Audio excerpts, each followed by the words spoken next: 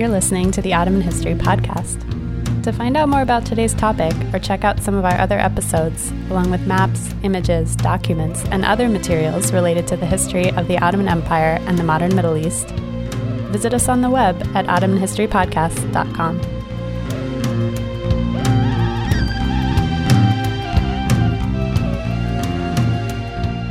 Hello and welcome to another episode of Ottoman History Podcast. I'm Chris Grayton.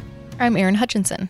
Today on the program, we're welcoming Kelly O'Neill, Associate Professor of History at Harvard University and Project Director of the Crimea Project, which is an experiment in historical GIS of the Russian Empire.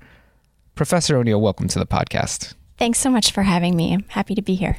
We're really happy to have you here, and for one of my collaborators, Michael Polchinski, who is the curator of the Wild Field podcast series, which is affiliated with our website, and all of the followers of that podcast, they'll be very excited about today's topic, titled Crimea and the Russian Empire. This is an episode that fits in very nicely with our prior interview with Denise Klein about the Crimean Khanate and the Ottoman world, the relationship between the Crimea and the Ottoman Empire during the early modern period, roughly 1500 to 1800. We're kind of picking up where Denise leaves off in a way, talking about this early period of incorporation of Crimea into the Russian sphere during the late 18th century and into the 19th century.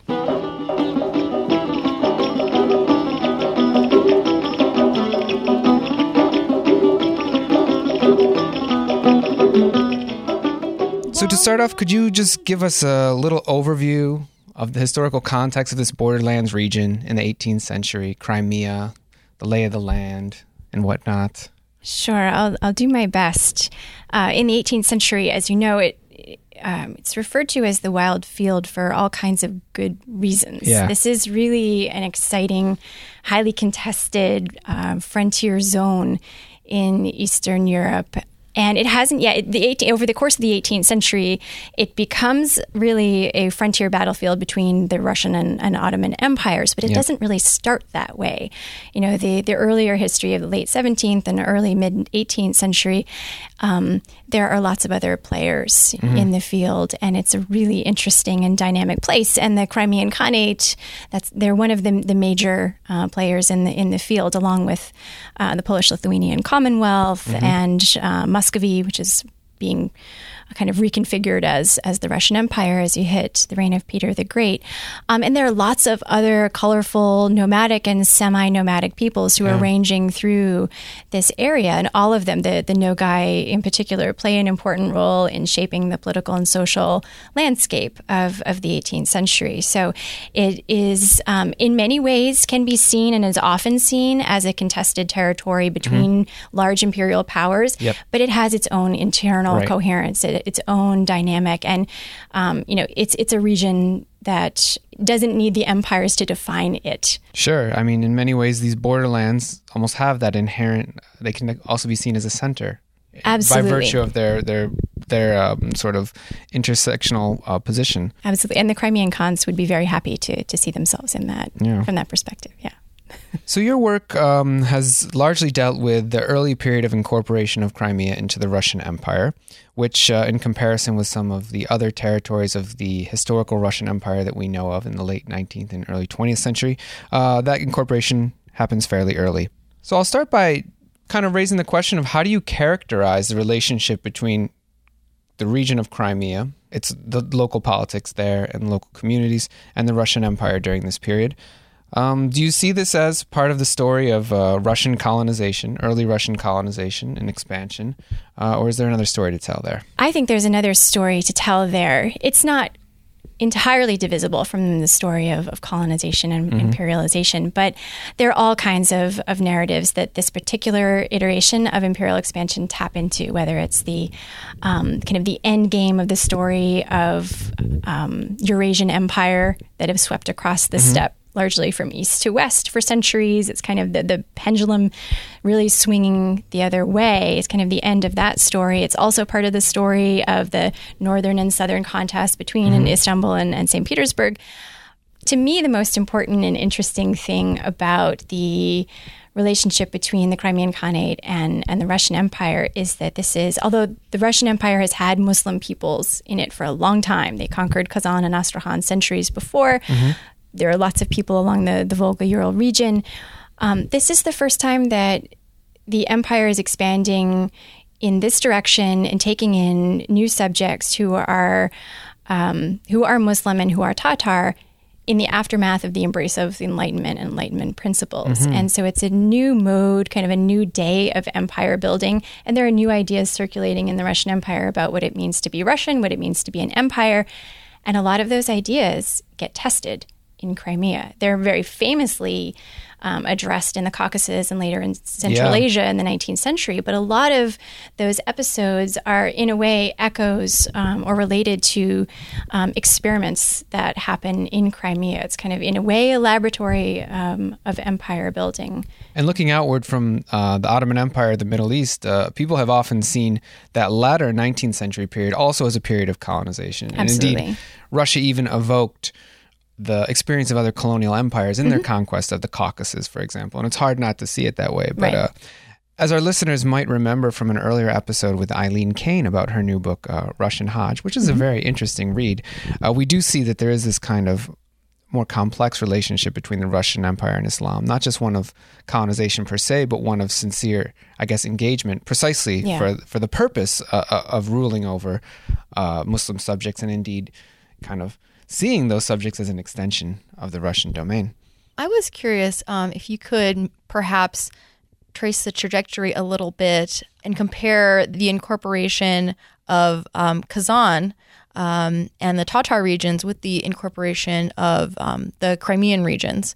What sort of has changed, or how do we see the impact of the Enlightenment thinking that's sort of current in this time if we look at if we compare it with something that happened, say, 250 years earlier? Well, there are certain things that remain the same. There are certain continuities that are important to bear in mind. One of the important things that the Russian agents of Russian empire building are always good at is identifying members of local elites, right? And striking deals with them, striking bargains. And that's certainly something that is a continuity between Kazan and Crimea. Some of the things that are different, even if we take the role of local elites in the kind of the story of the unfolding of empire, it happens as well in Crimea that the Grigory Potemkin, who's essentially the viceroy of the South, Catherine the Great's kind of right-hand man who's in charge of implementing the annexation, makes it his business to locate men of power and strike deals with them. All of that looks very much like some of the things that go on in Kazan, but they mean something very different. And the aftermath, the cost of whether you see it as collusion or cooperation with empire is different in Crimea. And what the empire is willing to give is very different. And I think the role of religion is also actually something that plays out very differently in Crimea than it had in Kazan. Could you elaborate on that? Sure. There are, very famous, colorful stories about the aftermath of the conquest of Kazan that anyone familiar with Russian history would know, but they involve, forcible conversion and the destruction of mosques, in particular the major mosque in the city of Kazan. And this was the reign of Ivan Grozny, Ivan the Terrible, where we see the conquest of Kazan. And there is this notion of the real imposition of Russian authority and an Orthodox Christian identity. And there are all kinds of ways to really complicate that story for sure. And Matt Romaniello is the author of a great book on the conquest of Kazan. But in Crimea, you see things working a little bit differently. In Crimea, the Russians are always thinking both about the Crimean Tatars as Muslim subjects, and they're also thinking about the knock-on effect that how they treat these Muslim subjects will impact their relations with the Ottoman Empire. So there's kind of a triangulation going on. And although you can question me on this, but in the immediate aftermath of annexation, you don't see the destruction of mosques in Crimea, and you see relative support given to the Islamic establishment, Islamic institutions. So in a way, it looks a little bit more friendly to Islam, and in part that's because supposedly of Catherine's embrace of enlightened ideals of, embracing religion and kind of a touchier-feelier kind of mode of empire building. As long as you're not Ukrainian unit. Exactly. We can qualify that in lots of ways. And it's also true that one of the reasons why you don't see widespread destruction of mosques in Crimea after 1783 is because they did a bit of that before 1783. Okay. Yeah. And there's a really interesting history of what happens to both mosques and Waqf establishments in the aftermath of annexation. That's one of the, I think, really interesting untold stories about the empire. Yeah. And so, I guess, it's in this aftermath of periods of hostility between the Ottoman Empire, to go back to that to that relationship, and the Russian Empire, we do see this brief period of, I guess you're saying, of a less heavy-handed and invasive approach to Islamic Muslim communities and Islamic institutions. Tell us a little bit more about the Waqf. Sure. That you brought up just now. Sure. What happens to Waqf? To set up for the listeners who don't know, it's Islamic endowments, a category of property essentially of Islamic endowments. What happens with that story in the Crimean context? Well, it's in a way a good example of that helps us understand how Russian authorities dealt with Islam and the Muslim peoples of the Crimean Khanate more broadly, in that they had this idea that it would be good to support Islam, that they didn't want to alienate the Muslim subjects, that they wanted to prove themselves to be enlightened empire builders by finding space within the empire, not just for Muslim peoples, but for Muslim institutions. And that included members of the ulema, and it included the pious endowments as well. So in the immediate aftermath, kind of the 20 years after annexation, the endowments were allowed to exist and to continue functioning as they had before, whether they were supporting schools or supporting particular mosques. All of that was kind of left in place. And it wasn't until relatively late, I think a lot later than people might think, that the Russian Empire, Russian authorities begin to really interfere with what is, I think, a very crucial, Islamic institution. It happens later.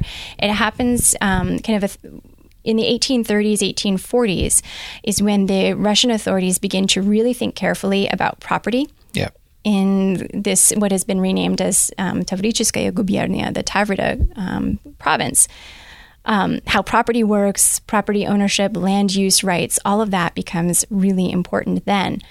And it's really in the 1830s that they begin to start to devote sincere, kind of substantial amounts of time and energy to understanding exactly how Waqf works and understanding exactly who are the members of the ulema, how do they get appointed, how do all of these things really work, how can we document this process, and if it can't be documented, well, maybe it's something the empire can change, to suit its own interests. If it can be documented, well, then we'll have to think carefully about it.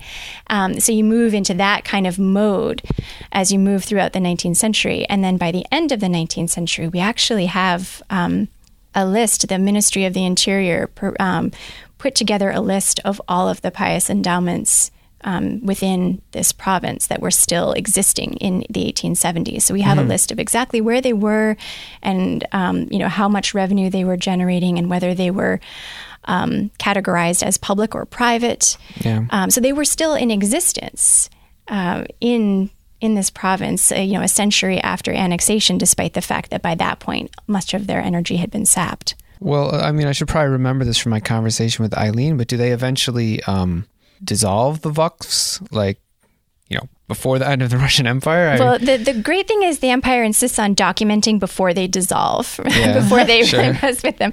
So they don't actually get around to dissolving them. What they do is they declare that private, if it is a private Waqf, then it is essentially in contradiction to imperial law. But if it is a public Waqf, then those can be maintained. And so that's what the Ministry of the Interior is trying to tease out in the 1870s and 80s. And I haven't seen documents that prove that they followed through on dissolving or eradicating the institution completely. It was actually kind of a surprising thing to me to find evidence of that kind of longevity, because it's just not something that you see or talk very much about, the existence of Waqf within the Russian Empire, but they are certainly there. I mean, in a lot of these 19th century empires, if you look at French North Africa or British South Asia, you do see this emerging legal pluralism. Absolutely. Sort of Absolutely. in absence of taking a clear stand on, what the law, the universal law of the land is going to be, just essentially multiple forums, multiple categories of property and civil status that are kind of going on at this time. I want to pick up on that. You evoked the ulama, right? The learned Islamic notables in the Crimea, and I want to talk more broadly about the incorporation of elites in the empire, particularly the elites of Crimea into the Russian Empire, but more broadly about this kind of interesting heterogeneity among the elite of the Russian Empire during this period. Well, there's a lot to say about that. Sure. I guess the first thing that would need to be said is that from the Russian perspective, secular and ecclesiastical elites are two very different kettles of fish. And so we can talk about the treatment of the ulema in Crimea, and it ties into the story of the Muslim institutions elsewhere in the empire. Essentially, what the empire does is try to both support Islam, but to support it in a way that suits their own interests, right? They're very pragmatic in a sense, and not very unique in terms of, what empires do. On the topic of secular elites, here's where you really get some interesting stories, and it's hard to talk about the Crimean Tatar elite. I think it's in fact a bit irresponsible to think about their own particular story as if it can be separated from the story of what happens to elites, for example, in Ukraine and the Polish-Lithuanian Commonwealth and in the Caucasus. Definitely. I mean, these are all part of it's a pan-imperial kind of story about thinking about what it means to be a member of the Russian elite and what it means to be a member in particular of the Russian nobility, the dvoryanstvo. And the interesting thing, well, there are lots of interesting things, and I'll try to not talk too much, but one of the interesting things is that at the precise moment that Russia is moving into Crimea and moving into Ukraine and beginning to move into the Caucasus, it's the same moment where they're also rethinking the terms of membership in the dvoryanstvo in general. So it's not just a question of, well, can a Crimean Tatar be a member of the Russian elite? It's also, how can we be sure that this particular Russian Orthodox, subject is a proper member of the Russian nobility? And all of these things are being reconsidered and being rehashed in the 1780s, the latter part of the reign of Catherine the Great. So it's both a story of, ethnic and confessional heterogeneity. It's also what's kind of implicit in that, but needs to be explicit, is that it's also a story about thinking what it means to be Russian, in particular. So, and that gets played out in interesting ways. And in a large part, it's part of this enlightened imperial turn where, again, you see this desire, at least, to rely on processes of documentation and regulation and standardization, modernization, all of those wonderful, keywords, buzzwords get trotted out. But, if you dig a little bit more deeply into not just the processes, the procedures that the empire implements, but also the response that you see from the peoples along the frontier in particular, but also within interior provinces, how they define themselves, how they seek to, define their own identity within the framework that the empire provides, then you begin to see some colorful stories emerge. And does this extend to, Crimean notables ascending to higher ranks within the imperial, hierarchy writ large, the political hierarchy in the Russian Empire? Yes, but for a very, very small number. Okay. Yeah. I mean, you can count certainly on one hand, the number of individuals who rise to the very high ranks. Crimean Tatars tend to those who do relatively well, they're almost all but one or two of them rise through the military ranks. They do relatively well in the army, which makes good sense. And that generally happens almost every case I can think of. You see a Crimean Tatar achieving relatively high military rank in the course of the Napoleonic Wars. They're, of course, sent to fight against Napoleon rather than being used against the Ottomans, in 1806, 1812. Yeah. But they're used then, along the southern borders later in the 1820s. But so they do relatively well, in military service. There are only one or two that achieve really high civil rank. I see. But there are a couple. And they tend to be, in fact, the two that rise to the highest in civilian rank. One of them is a member of the second most important dynasty in Crimea, the Shirin clan, and the other is a member of a relatively young upstart kind of service clan that had not been in the upper echelons in the age of the Crimean Khans. Mm-hmm. And is it the case that a lot of Crimean Tatars leave, right, after the sort of Russian incorporation, annexation? So could you talk a little bit maybe about who left and why, and then who remained in Crimea? Yeah, oh gosh. So they leave in multiple waves, right? There are some members of the elite who see the writing on the wall even before the actual annexation manifesto in April of 1783. They leave before that. There's another wave that leaves in that immediate aftermath. There's another wave that leaves after Russia defeats the Ottoman Empire in the next Russian-Ottoman War in 1791-92, as that peace treaty is worked out. More leave in 1806.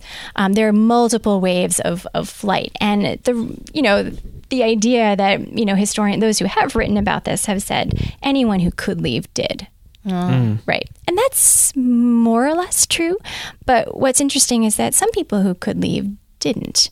There are members of the Shirin clan, the Mansour clan, there are Balatukovs, there are Argin, Sije, there are all kinds of clan members who do remain. And sure, a lot of them are younger brothers or cousins, not necessarily the most influential members of the clans, but they retain their claims to ownership of property, and they do relatively well.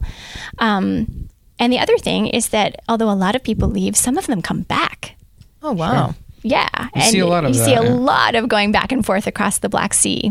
And there are really great documents, showing this in these petitions. And the great thing is that although Potemkin and Catherine the Great declared that anyone who leaves the boundaries of the Russian Empire after annexation, this is a treasonous move. You can't come back. Yeah. But in practice, every single Crimean who applied to come back, who had gone to the Ottoman Empire and came back, they were all approved, and they were all welcomed with open arms, and it was not a problem at all to be a border crosser. That's very interesting. I mean, you see a lot of the themes you just described for the earlier part of the 19th century really kind of intensifying during the latter half of the 19th century. Both these large exoduses, but also still people continuing to return and move back and forth in times of peace. I think the Russo-Ottoman frontier is very important for understanding like the making of modern refugee situations throughout the world, and the history of displacement. Displacements becoming more or less permanent through time. Something certainly worth discussing and thinking about, not only within the context of modern nation states, but again during these early imperial transformations. Absolutely. The biggest wave of migration across the Black Sea from Crimea to the Ottoman Empire happens after the Crimean War. Exactly. Right. And I just want you to know, yes, I do know about that. Yeah. I can't let it go unsaid. I mean, that's really, in a sense, why in my book about this, I kind of end the story in the 1860s, 1870, because the demographic shift that happens in Crimea is just so huge, and it really happens in the 1860s. So just wanted to make sure we all have that on the table. And absolutely, our listeners can find discussion of that topic from other angles. The kind of journey that Nogai Tatars, for example, went on into the Ottoman Empire, the settlements that were created out of those communities, those who survived the journey, those began to transform the whole social landscape of Anatolia. And so there's a whole nother story there. Yeah. But on the issue of displacement, let's talk a little bit about the slave trade, which is an ignored, it's not an ignored aspect of Black Sea history, but the Black Sea slave trade is arguably an ignored segment of the global slave trade, at least within the historiography, which largely focuses or used to focus on the Atlantic. In a previous episode, I'll evoke Michael Polchinski again, we had done a sort of a comparative discussion of different arenas of the early modern slave trade, looking at trafficking in all its forms. And as Michael pointed out, in fact, the Black Sea was one of the largest sources for the broader Mediterranean slave trade at one point. Could you set that up a little bit for us? Sure. No, well, it's absolutely true. I mean, really its heyday, I think, is in the 17th century, where estimates range as high as 20 to 30,000 people per year being harvested mainly from the wild fields, right. North of Crimea, and less so from the Caucasus, but also from the Caucasus. But this is pulling, from Polish-Lithuanian Commonwealth and the territories, moving toward Muscovy. Those numbers drop. Once you get to the 18th century, but because it's slave raiding of Christian communities for sale into markets of the Ottoman Empire, of Muslim communities, right? So the incorporation of Crimea into the Russian Empire, in theory, would sort of prohibit that slave trade to some extent. Yeah, well, right. Implicitly, certainly not explicitly. Okay. But yeah, the idea is that one of the great things, and one of the orators and agents of publicity in the Russian Empire, one of the reasons why they could sell the annexation of Crimea was precisely that. They could put an end to the story of weeping and sorrow and misery on the southern frontier. Always a good reason always a good justification for an invasion. Of course, the women tearing at their hair and beating their breasts. No one wants to see that. So if you can stop it. But the funny thing is that the Black Sea slave trade continues. It takes different forms and it operates at a different scale, but it continues in a relatively robust way into the 20th century.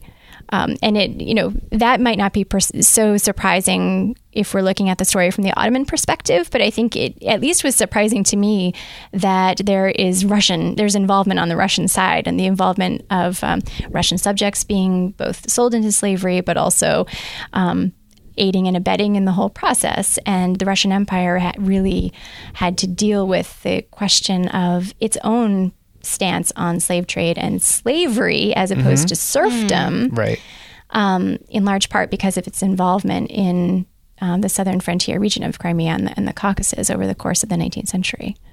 I was just wondering, I know that there is, isn't there a famous story in Ottoman history of, is it Roxolana? Oh, yeah. So there's been a few, I believe would be today called Ukrainian. So there are a few, really prominent figures in Ottoman history who actually, went over, from the wild field via the slave trade. More than a few. Oh, yeah. Yeah. They prized possessions. I'm not sure if they fetched as high a price as the particular beauties of the Caucasus, but they were, prized possessions for sure.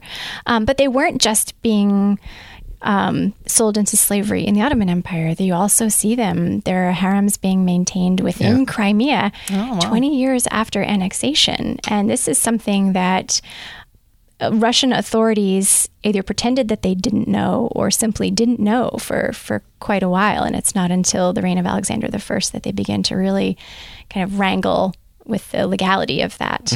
Yeah, and it's fascinating to me simply because when you discuss this in the broader context of slavery, especially Atlantic slavery, there's sometimes a sense that is this really slavery, because it is different than Atlantic slavery, and so, but it can sometimes sort of be something that we sort of don't think about in the broader picture, but it actually, it is having a huge social impact, as you're talking about. Oh, it is. And it had massive social impact in the Caucasus throughout the 19th century. And I think you're right on to raise the question of, why we don't think of this as interesting or important a brand of slavery, because it looks, it does look different from the, Atlantic slave trade. It's the same exact kind of logic that many of us use when we think, well, the Russian Empire isn't as important because it doesn't really work the same way as the British Empire, right? The British Empire is the model for all empires, and if it doesn't cohere, it's not as important.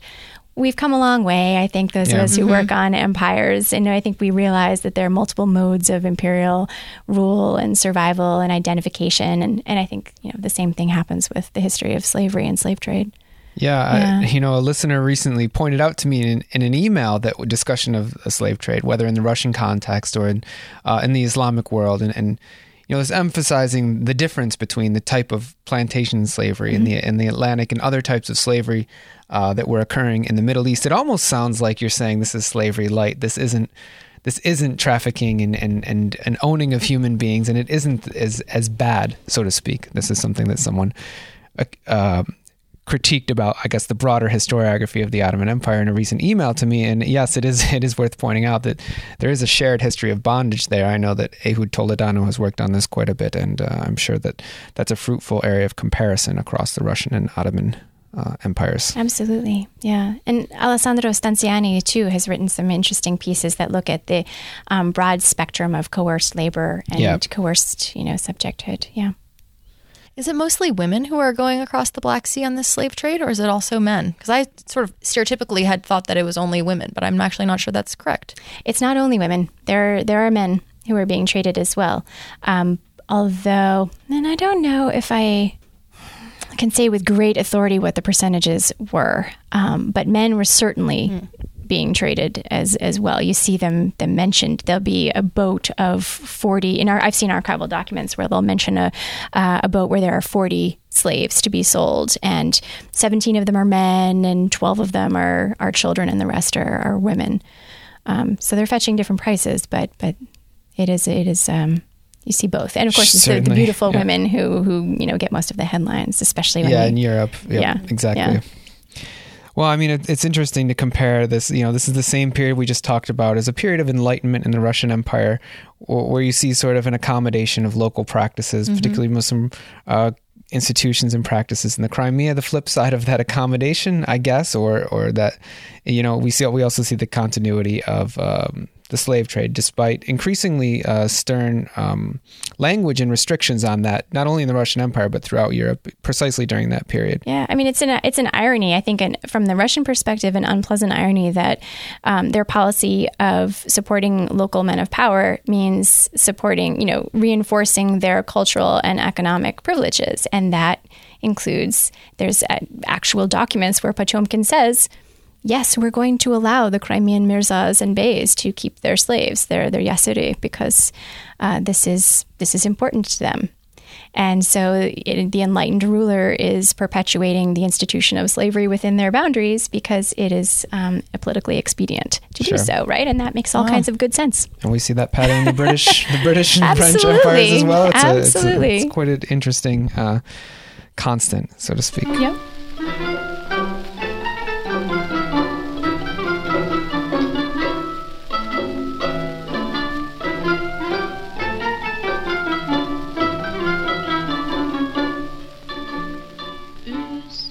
All right, welcome back to Ottoman History Podcast. Chris Grayton and Aaron Hutchinson recording with Professor Kelly O'Neill at Harvard University about her research on Crimea and the Russian Empire during the 18th and 19th century. Professor O'Neill, as we mentioned at the beginning of the podcast, you're also the project director of something called the Imperia Project, which is a historical GIS interface for digital humanities research. So those of us who are at Harvard are pretty familiar with the Imperia Project and have had the opportunity to hear you speak about it multiple times. But could you, for our listeners, explain a little bit about what it is and how it works? Sure. And I'll try not to bore you along the way. And I should add that when I say multiple times, everyone was awesome. Of course. So the Historical GIS Project has grown out of my kind of obsession with analog, tangible maps, right? It's hard for me to understand, and it was ingrained in me that one cannot understand the history of the Russian Empire without a map at one's elbow, so that you can understand the spatial and geographical context of a vast and varied empire. But it drives me nuts that most people who talk about Russian imperial history just say, Russia is a vast place. And, it's so big, it's therefore absolutely obvious that space and geography are important to it. But it's very rare to hear someone kind of dig beneath that and try to understand why, in what way has space really informed the Russian Empire in particular ways, or in ways that are comparable to other empires, whether they're continental or overseas.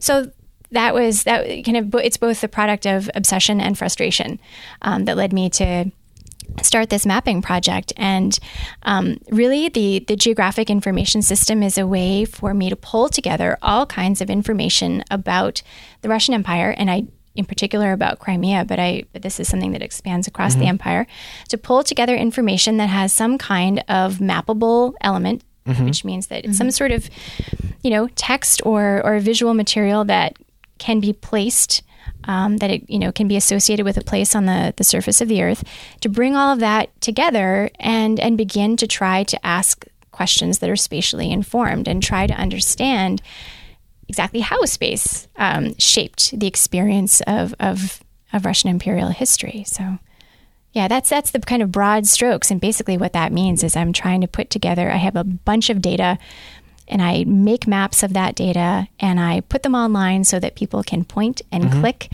and look around at least some of the information that we have and play with the kind of transparency that modern mapping platforms allow us to have between, looking at maps and playing with the data that drives them.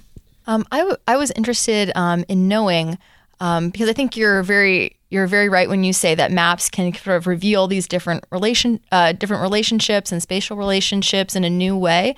Like, what kind of new questions have you come to through this project, through mapping, or perhaps some of the students that you've been working with? Well, one of the things that you can't help beginning to believe about the Russian Empire after you spend a long enough time in the imperial archives is that there was nothing more important in the Russian Empire than a provincial boundary.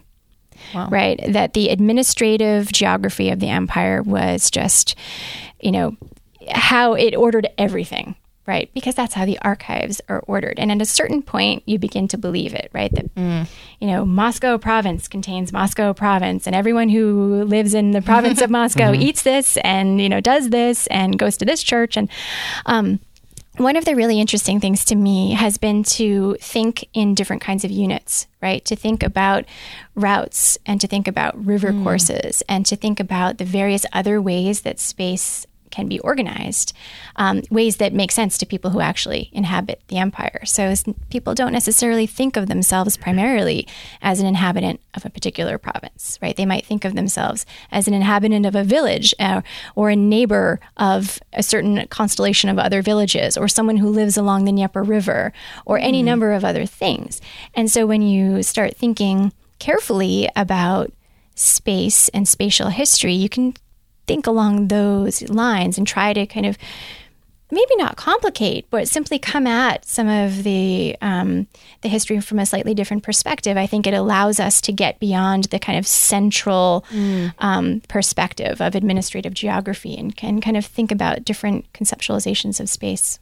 Yeah, you can show us how, instead of everything being connected to the center, how things are moving laterally, revealing different relationships. Exactly. That's fascinating. Exactly. And so in addition to maybe carrying out diachronic analysis of space, there's also potential, I saw on the board that's outside your office of some of the project, there's also potential to represent, for example, not only migration and movement, but also how space takes on, sort of the temporality of space on a cyclical basis or an annual basis, a seasonal basis. I saw the project with the representation of the markets, which differentiated between what were sites of commerce in different parts of the year.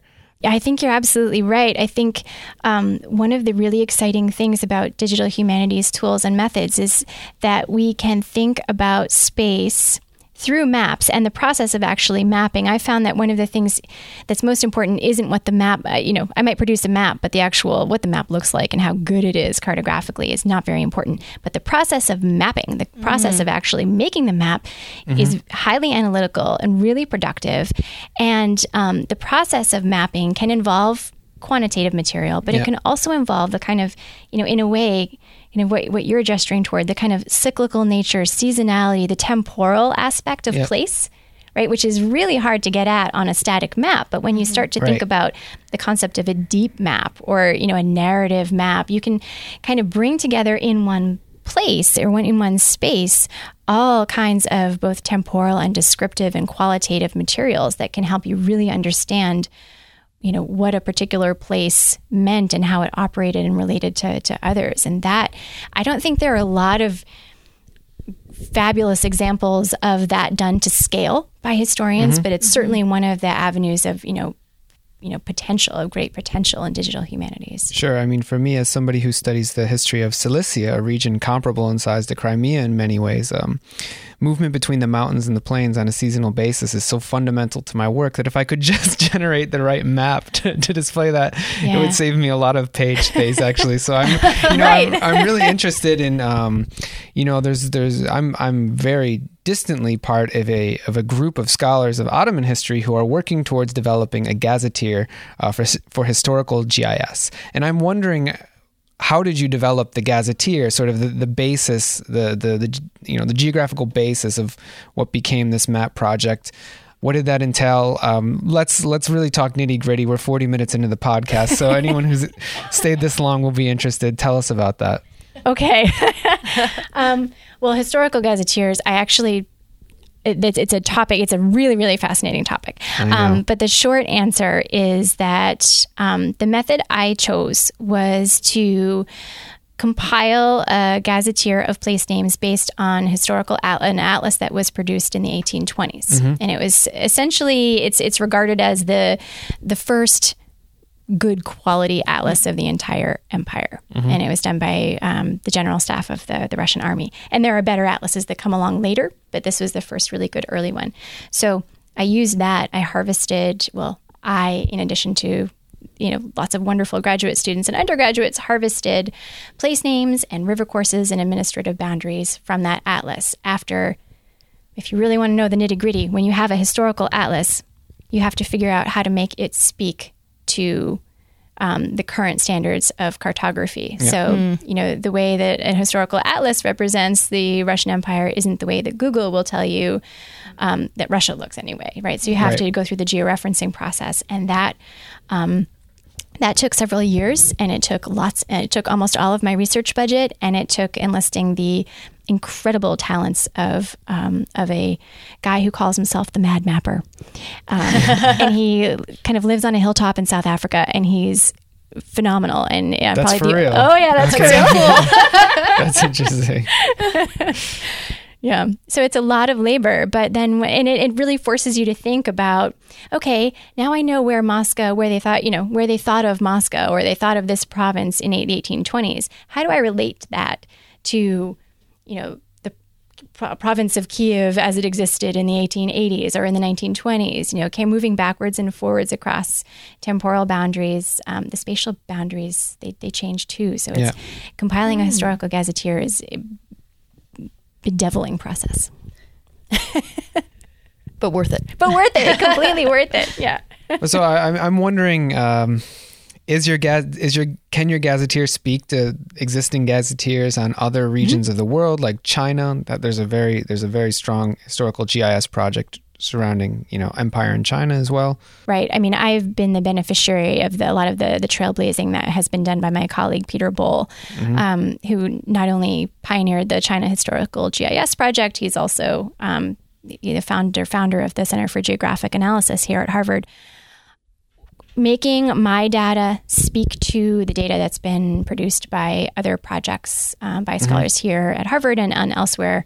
I wasn't thinking in those terms when I started, but over the last year, I've been thinking about that quite a lot. And I'm working with the GIS specialists at the Center for Geographic Analysis and the librarians, particularly our librarian here for the Davis Center, who are working on developing our data so that it can be kind of plugged into the Pelagios project, which is probably the kind of standard bearer.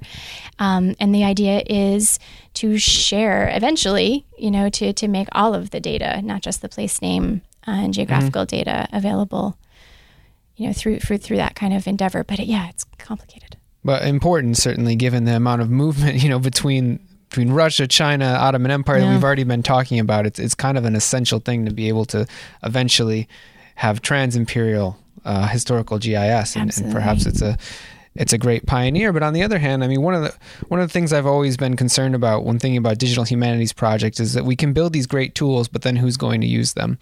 So I wondered, Erin, you're a PhD student here at Harvard working on the history of the Soviet Union, right? Literature and the history of the Soviet Union. I'm wondering, what are the possible applications of this technology for your project? Have you thought about that at all? Now that we have this great Russia GIS, what do we do with it? It's a fascinating question, and one that I've been grappling with a little bit, especially with the sort of prompting of Professor O'Neill. And for me, well, as a Soviet historian, the Imperial Project covers the Russian Empire and not so much the Soviet Union, but just sort of inspired by that.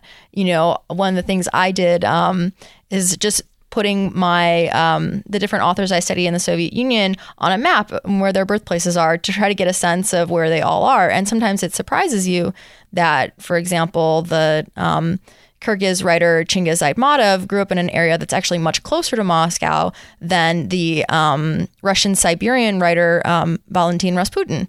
So for me, as a person who doesn't work with maps as much, just being in this place at Harvard where people are always talking about mapping, and we have courses where you can learn how to do it, and it's just kind of in the air. It's been something that has started to I've been starting to use it, just my own little tools that I'm making on Google Maps for my own research to keep track of things, and already started thinking more spatially. And Professor O'Neill, if I may ask to conclude our podcast, how can people who are listening, who are working on the history of Russian Empire, make use of the Imperial Project? Like, can internet users get on there and put their data? They can. And there's a certain amount of material that is freely available through the World Map platform. So if you, I won't remember the URL, but if you Google Harvard World Map, you'll go to the World Map platform and you can just plug in Russia and the Imperial Project will pop right up. All of the layers that are up there, you can click through them and look at them. Some of them are downloadable, others aren't, because of particular issues with permissions, but there's a vast amount of data that we have waiting in the wings to be uploaded to World Map as well. So there'll be a lot more content coming online late spring and summer, but you can start playing with it now. And I hope that will be of interest. And I know it has been. I know that people have actually been looking at it and playing around and thinking about how to use it and how it can inspire their own work. And I think one of the takeaways from this whole project has been that my maps might end up being of use to particular scholars, but the process of making them and the kind of methodology of historical GIS is something that is going to be valuable, I think, to a lot of scholars across fields. And if there's anything I can do to make their experience a little bit less painful than mine has been, I will do it. So, and I think it is a really great resource, simply because, when I was studying for my general examination field in Russian imperial history, we talked about how there isn't really a great historical atlas of the Russian Empire on paper still. So, so if someone really wants to understand where things are, honestly, your resource is really like the best resource out there, because the historical, sadly, some of the historic books of historical maps of the Russian Empire are really not as good as what anyone can access on the World Wide Web. Oorah, oorah. And this is something that I've heard Lex Berman talk about at a meeting of the first meeting for the Digital Ottoman Platform project, which is that, what people are going to do with your GIS project might differ from what you imagine. In his case, he said that most people, like 90% of people, just wanted to make a map for their book.